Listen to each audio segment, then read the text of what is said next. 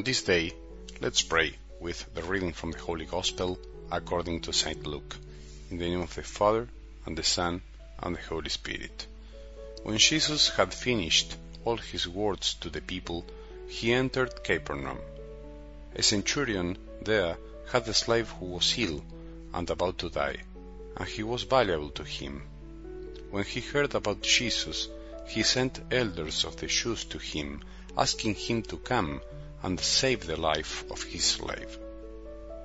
They approached Jesus and strongly urged him to come, saying, "He deserves to have you do this for him, for he loves our nation, and he built the synagogue for us." And Jesus went with him, but when he was only a short distance from the house, the centurion sent friends to tell him, "Lord, do not trouble yourself, for I am not worthy to have you enter under my roof. Therefore, I did not consider myself worthy to come to you, but say the word, and let my servant be healed. For I too am a person subject to authority, with soldiers subject to me. And I say to one, 'Go,' and he goes, and to another, 'Come here,' and he comes, and to my slave, 'Do this,' and he does it." When Jesus heard this, he was amazed at him, and turning, said to the crowd following him, "I tell you, not even in Israel have I found such faith." When the messengers returned to the house, they found the slave in good health. The Gospel of the Lord.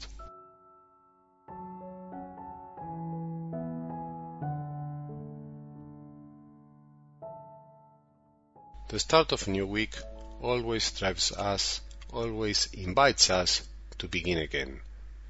We shouldn't forget that our week begins on Sunday, in fact, and so the day of the Lord should always provide the foundation for everything we need to undertake on Monday, when we go back to work, to our routine, to the things we need to do every day. We always run a risk in our daily life and in our spiritual life. Routines may turn into habits and make us lose our sense of amazement.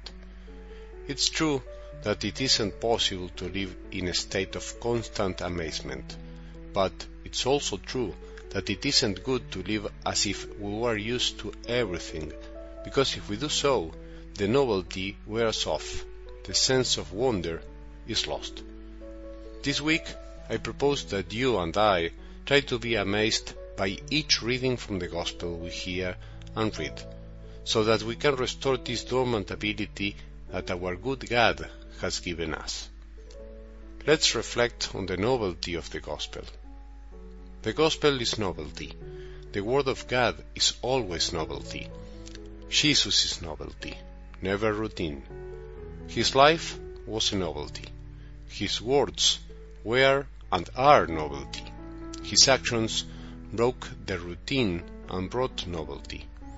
We are the ones who don't find it sometimes because we are used to it and tired, because we don't listen well and we pass by.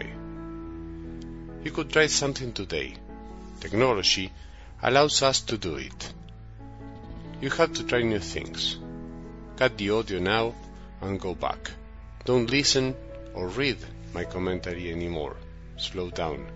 Go back to the audio. Listen or read again the Gospel, and listen to it, expecting to find some novelty, some new detail, some new idea, some different attitudes of Jesus, of those who participate in the scene. Do it. I'm sure that if you are willing, you will be amazed by finding something different from what I propose. The novelty, the thing that amazes me in today's glimpse of the Gospel, is that it's a non-religious man who should teach us a lesson in faith. It's a centurion, a Roman soldier, who preaches to us, so to speak, what it means to trust Jesus' word. This shakes me. It surprises me, in the positive sense of the word.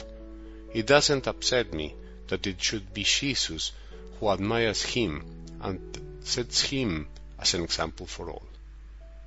This man is such a great model of faith that his words have stayed forever with us as part of the Mass. Isn't that amazing? It's wonderful. The words of a pagan, of someone who supposedly has no faith, are prayed every day by millions of people around the world in each celebrated Mass, before receiving Jesus in the Eucharist. These are the only words in the Mass that the priest has to pronounce together with the rest of the people. Nobody is worthy to receive Jesus, not even the priest. Even the Pope needs to speak these words. Lord, I am not worthy that you should enter under my roof, but only say the word, and my soul shall be healed, we say. If Jesus' word that day was enough to heal the servant, today we need to believe and think the same. Don't you find that amazing? A word of Jesus, received with faith, is enough to heal the diseases of our heart. Marvel today at this man of faith, and at the same time, don't be surprised that those who seem to be less religious should turn out to be the ones who have the greatest faith, who teach us what is most essential when it comes to faith and religion. May we have a good day, and may the blessings of our merciful God, the Father, Son, and Holy Spirit, descend upon our hearts and remain with us forever.